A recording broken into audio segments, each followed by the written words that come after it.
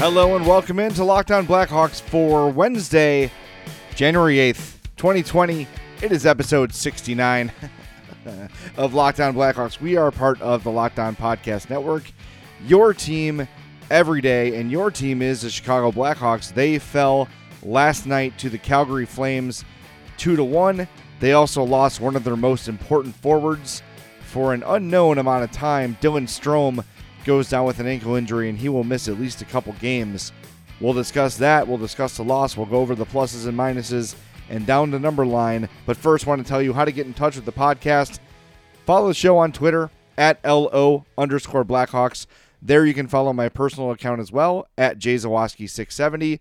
You also want to check out my other Blackhawks podcast, the Madhouse Chicago Hockey Podcast at MadhousePod on Twitter. Brand new episode dropped last night at about 11:15 p.m. Different topics. Yeah, James Naveau and I talked about this loss to the Flames a little bit, but got into some bigger picture pre-trade deadline stuff and some other interesting things, so you're going to want to check that out. Always different content on Locked On Blackhawks than the Madhouse podcast and vice versa. So there is incentive to listen to both. I think you will enjoy it. So go check out the Madhouse podcast. And while you're doing that, hit that subscribe button on both Locked On Blackhawks and the Madhouse Chicago Hockey Podcast. So Tuesday night. By the way, my dad's home from the hospital. All is well. He's feeling better. Thank you all who reached out with well wishes. Now moving on to hockey. Hawks lose 2-1 to the Flames. And this is another one of those losses where I'm not mad. If they played fine, it was a very even game. The Hawks had an advantage in shots on goal. You know, Dylan Strome goes down, so the Hawks are without Strome for a big chunk of the game. But what disappoints me is, look, we all knew how important this game was. We all knew that this is one of those famous 4-point games. The Hawks could have cut a gap to 3 points between them and the Calgary Flames. But instead, now the Hawks are 7 points behind Calgary. Calgary with the number one wild card spot with 51 points. The Hawks are with 44 points and 4 teams between them and the Flames. So the Hawks, though, even that said, they're only 6 points out of that last wild card spot. So they're not dead. They refuse to die.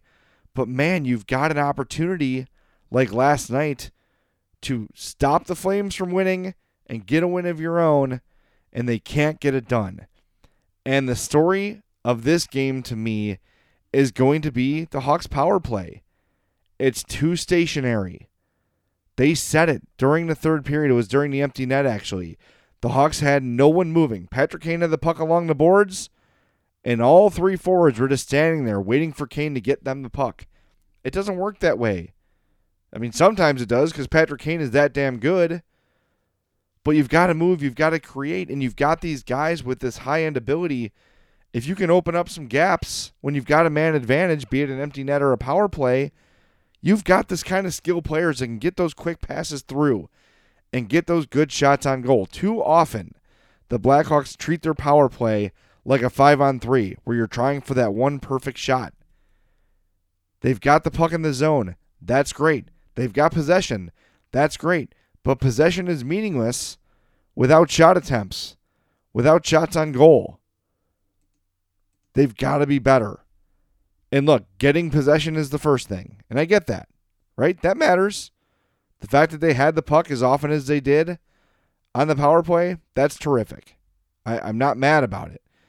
But man, they've got to do a better job at generating opportunities when they get these power plays. I don't really recall a tough scoring chance that they had on a man advantage. They've just got to be more effective. And now without Dylan Strome, someone else is going to have to step up into that role. And who is it? During this game, it was John Quenneville. That to me is not a great option. I don't think anyone here would agree that John Quenneville is an ideal person to have on the power play for the Blackhawks. I think he's playing fine. He had a good game. Again, generated some offense, played well defensively. But that's not a power play guy. And they've already got all the scoring types from Rockford called up already. with Sekera. And, with Quenneville's already here. There's just not a lot of guys on that roster that are big scorers. So it's going to be interesting. You're going to see Alex Nylander in the lineup now, probably every night. Dylan Sekera is going to play every night.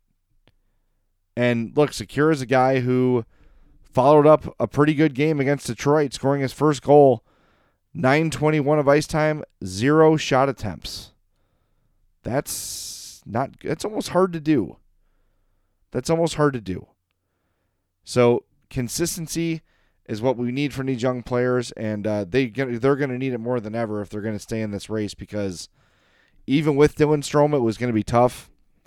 And now that we don't know if it's going to be days or weeks, that's what Jeremy Colliton said Strome will be evaluated to see if it's days or weeks tomorrow, or that would actually be today, Wednesday.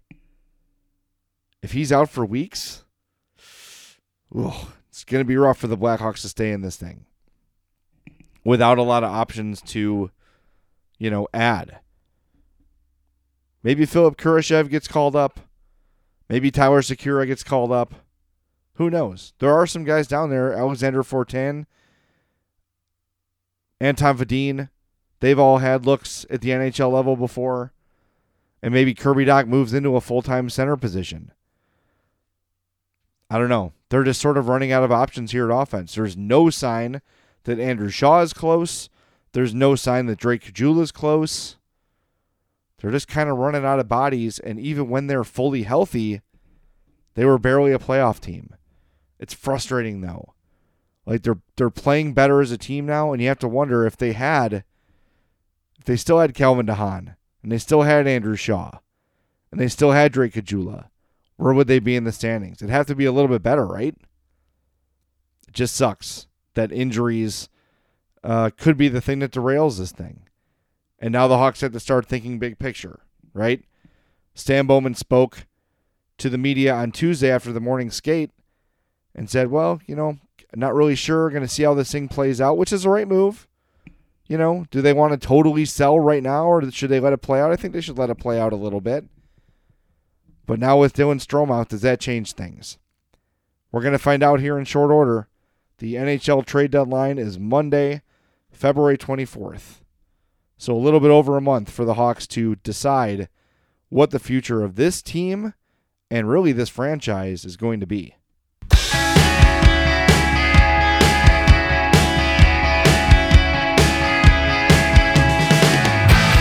It's Locked On Blackhawks, part of the Locked On Podcast Network, your team every day. My name's Jay Zawaski. Make sure you subscribe, rate, and review the podcast. That's very, very helpful. Leave a 5-star review and a positive, glowing rating talking about how wonderful I am and how great Talkback Tuesday is and how you learn so much about hockey. And even though the host is an idiot, the show is really good. That'd be great. 5-star reviews go a really, really long way. Hawks lose 2-1 to the Calgary Flames. It is a post-game show. That means it's time for the pluses and minuses. Let's start with the pluses. The Blackhawks killed 2 5-on-3 penalties. That is very difficult to do, and they did a hell of a job doing it. Props to the Blackhawks penalty kill for the ballsy effort they put forth killing those penalties. You have to sort of ask yourself, how much did that take out of the team? Because it seemed like at the end of the game they were a little bit out of gas, but they worked their asses off on those 5-on-3s. They spent 2:22 of this game, 2 men down, and did not allow a goal in that time. Speaking of not allowing a goal in that time, Corey Crawford, absolutely outstanding. 26 of 28 saves during the game. Nothing on the power play. Couple late saves to keep the Hawks in the thing. Corey Crawford was tremendous. Robin Lehner returned to practice on Tuesday, so it looks like he is close to returning. I would imagine Crawford probably gets to start on Thursday, and then maybe they go with Lehner on Saturday against Anaheim. They could also hold off until Tuesday when the Hawks have back-to-backs against Ottawa and Montreal. That might be the wisest thing to do. Just let Lehner fully recover, because the Hawks play tomorrow, they play Saturday, and then they don't play again until Tuesday. So maybe give Crawford those next 2 starts. By the way, speaking of Thursday, I'll be talking to Robbie Stanley of Locked On Predators about Peter Laviolette, about the Predators coaching change, and we'll obviously do a game preview as the Hawks play Nashville that night. So look forward to that on Thursday's podcast. Next plus to me, can't believe it's taken this long to mention his name, but damn did Jonathan Toews have a tremendous game at both ends of the ice. He was working his ass off from start to finish. Vintage Jonathan Toews, 2-way play, 3-zone play. That guy, he was playing harder than probably anybody on the ice for either team. That is a dude who has not quit and will never quit. And I think as long as he's on the Blackhawks, it'll be hard to see the team quit. Because if you've got your highest paid player out there giving you every ounce of what he has every shift, how can someone lower on the roster or younger on the roster say, well, I don't have to do that?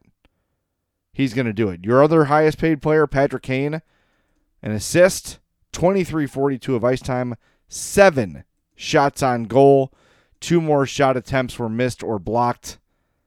Another game for Patrick Kane. And yeah, he doesn't dent the net, but 7 shots on goal. The Hawks had 32.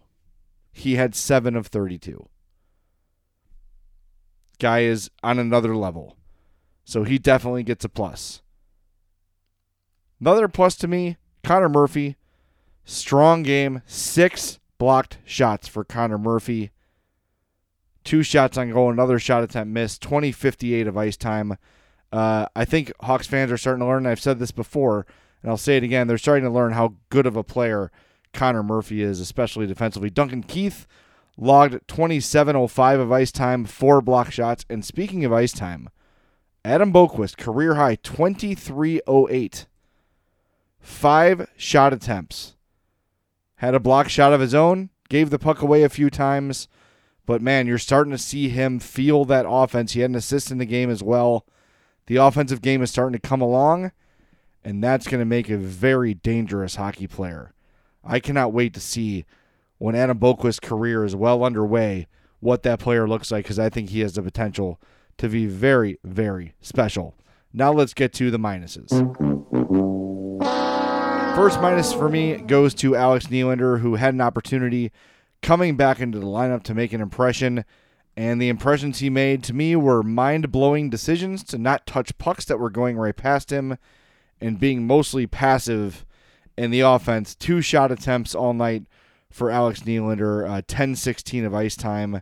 And look, when you've got a guy that has the skill he has and at the same time has the pedigree he has, and you gave up what you gave up to get him, you think in a game you're down 1, you'd see a little more ice time for a guy like Alex Nylander, but that wasn't the case. 10:16 of ice time, only 14 shifts in this game for Alex Nylander. Speaking of that, Dylan Sikura, who scored his first NHL goal Sunday against the Red Wings, limited to 9:21 of ice time on Tuesday night against Calgary. 0 shot attempts from Dylan Sikura. These young players, consistency is the issue. He's got to be more consistent. By the way, should have given a plus to Dominic Kubalik, who scored again. He was solid. But that's it for pluses and minuses. Man, it's just starting to feel like, I don't know, with Strome out, I'm a little bit worried. I'm a little bit worried that they're going to fall too far out of it. And I mentioned where they are in the standings. And I know some teams are going to fall back and some teams are going to jump up. But, you know, how many times have I said it this year? Missed opportunities. I should almost change the name of the podcast to Missed Opportunities Blackhawks, your daily Hawks podcast. Because this is another one. And again, you can't be upset about the effort. Right? They played well. They played well enough to win. Especially considering they were playing down a man. And they're already pretty banged up as it is. They hung in there, but it just wasn't enough. And hopefully all these missed opportunities don't leave them on the outside looking in when the playoffs roll around.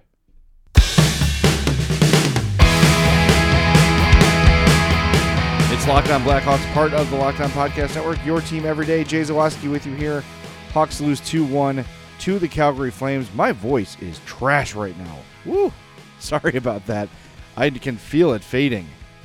Maybe it's just like spending, the last 4 years of my life seemingly in the hospital. Could be part of it, like constantly, sanitizing my hands and breathing in hospital air. And glad that's over. Woo! And also, I did an hour-long podcast before I started recording this one, so that probably plays a little bit of a role too. Anyway, Hawks lose 2-1. Like I said, let's go down the number line. Some big Corsi numbers here for the Blackhawks. David Kampf, 81.82 Corsi for percentage, 9 shot attempts for, 2 against with him on the ice. Alex Nylander, 71.43 in Corsi for, 10 shot attempts for, 4 against. Zach Smith, 68.42, 13 for, 6 against for him. Boquist at 59.5%. Duncan Keith, 55 on the dot. Dylan Secura, 52. Ryan Carpenter at 50. They were the Blackhawks 50 or higher. Bringing up the rear on the Blackhawks, Alex DeBrincat, 29% Corsi for percentage. That is flat out bad. 9 shot attempts for, 22 against with Alex DeBrincat on the ice at 5-on-5. Oli Mata was 33.33, but I thought he made some nice defensive plays today. Connor Murphy with the same exact number. Kirby Dach, 34.48. Oof. Patrick Kane under 40%. Dylan Strome was at 42, but again only played in about half the game. So the possession numbers not kind to the Blackhawks star players. Even Taves, who had an outstanding game, I thought, was a 44% even strength Corsi. But man, like I said, just working his ass off the entire game. When we look at the overall picture of this one, the Blackhawks had a 46.67 to 53.33 possession disadvantage. 42 shot attempts for the Hawks, 48 against. With the Flames, high danger chances, 7 for the Hawks, 8 for the Flames. So pretty even as far as things go. Just looking at the shots on goal, the Hawks did outshoot the Flames 32-28. And those high danger numbers are interesting. All of them from Calgary, at least in my mind's eye, came in the second period. Let me check that on a sheet. Okay, they had 7 high danger chances in the second period and 1 in the first. So those were the Flames' 8 high danger chances. And boy, it's funny. The third period, it felt like the Hawks sort of ran out of gas, and the Flames probably had a little bit of a better third period. It just felt that way a little bit. But yeah, they did not generate a lot. I think the Hawks did a pretty good job of slowing the Flames down overall. So again, not upset with the effort so much as the outcome. Yes, my one gripe is with the Blackhawks power play. It was not doing enough. It was too stagnant, too motionless, and I don't know, it's been bad for so long. And when I say long, their power play was bad when they were winning Stanley Cups. Let's not forget that was the case most years with those dynasty teams, that the power play was average at best. And I look, it's asinine to take Patrick Kane off a power play. I know it. It's asinine, and they shouldn't. But maybe just change the personnel a little bit. Now without Strome, they're going to be forced to do that, of course. But maybe put some pluggers in there. John Quenneville got some power play time in the game, and yeah, he's not your typical power play guy. Doesn't have a goal all year. But he had 4 shots on goal last night. He's played a solid game when he's been in. Maybe that's what they need, is just someone who can go in there and play, power play 101. Because that's kind of what the Hawks need. Instead of working, like I said, for that 1 shot on goal every power play, generate multiple scoring chances. Try to score on a rebound. Maybe if they put some more rugged forwards in there, like Quenneville. Hell, how about Zach Smith? He scored 20 goals in the league before. He's got some scoring touch. Give some of these grinder-type guys an opportunity in front of the net. No one saw Andrew Shaw as a power play projection when he was drafted. He was a bottom 6 rugged forward with some scoring upside. But he found a way and a willingness to get in front of the net and battle, and it made him a valuable asset on the power play. It doesn't have to be your most offensively skilled guys. It's the guys that are willing to go in front of the net and they can find the puck at their feet and can stand in front of a goalie. That's it. A lot of it is just willingness. And Dylan Strome talked about that last year, how that was a big adjustment for him to be a front of the net player on the power play. And once he learned how to do that, and once Erik Gustafsson started getting used correctly on the power play, that's when everything changed for the Hawks last season, especially on the power play. It's not a complicated thing to do. It's not a difficult thing to do. But you've got to be willing. You've got to have guys that are willing to go out there and sacrifice their bodies. And look, they've got a lot of defensemen that will do that. But up front, they're a small, skilled forward group. Brandon Saad's one of those guys that's willing. He's hurt. Dylan Strome is hurt now. It's going to have to be Doc and Smith and Quenneville and guys you would not imagine in a perfect world to be on the power play. But these are the guys that are going to have to step up and play a role. The power play, if it can get going, is what can keep the Hawks in these games while they're fighting through these injuries. If the penalty kill remains as good as it's been, top 10, right? And the power play can be just average, the Hawks are going to win some games, and they're going to be able to stay in this thing. They've got 7 games to go before the All-Star break. Nashville, winnable. Anaheim, winnable. Ottawa, winnable. Montreal, winnable. Toronto, tough game but winnable. Winnipeg, winnable. Florida, winnable. But you're running out of chances. You're running out of makeup games. They've got to take the bulk of these to stay in it. And every time I say that, it feels like they do. Going into last night's game, they had won 7 of 10. They need to have another stretch like that. Can they take 5 of 7? If they can, we can continue talking about a push for the playoffs and what this year means. But if they start to lose 6 of 10, 7 of 10, it could be the final nail in the coffin of this season. Let's hope it doesn't happen too soon. Let's hope the Hawks stay in this thing. Hopefully Wednesday brings some good news for Dylan Strome and he won't miss too much time. All right, that's going to do it for this edition of Locked on Blackhawks. Thank you so much for tuning in. Again, be sure to check out last night's episode of the Madhouse Chicago Hockey Podcast when you're done checking this episode out, or vice versa. Whatever you listen to first, I appreciate it. We will talk to you on Thursday morning with a full preview of the Nashville Predators. We'll be joined by Robbie Stanley of Locked on Predators. He'll give us the whole skinny on Peter Laviolette, the new coach whose name I already forgot, the guy from the Devils, what's his name, something, and preview the game. The Hawks play Nashville Thursday night, so it's going to be a busy week here on Locked on Blackhawks, so thanks for taking time out to listen. Again, subscribe, rate, review. We will talk to you Thursday morning on Locked on Blackhawks, part of the Locked on Podcast Network, your team every day.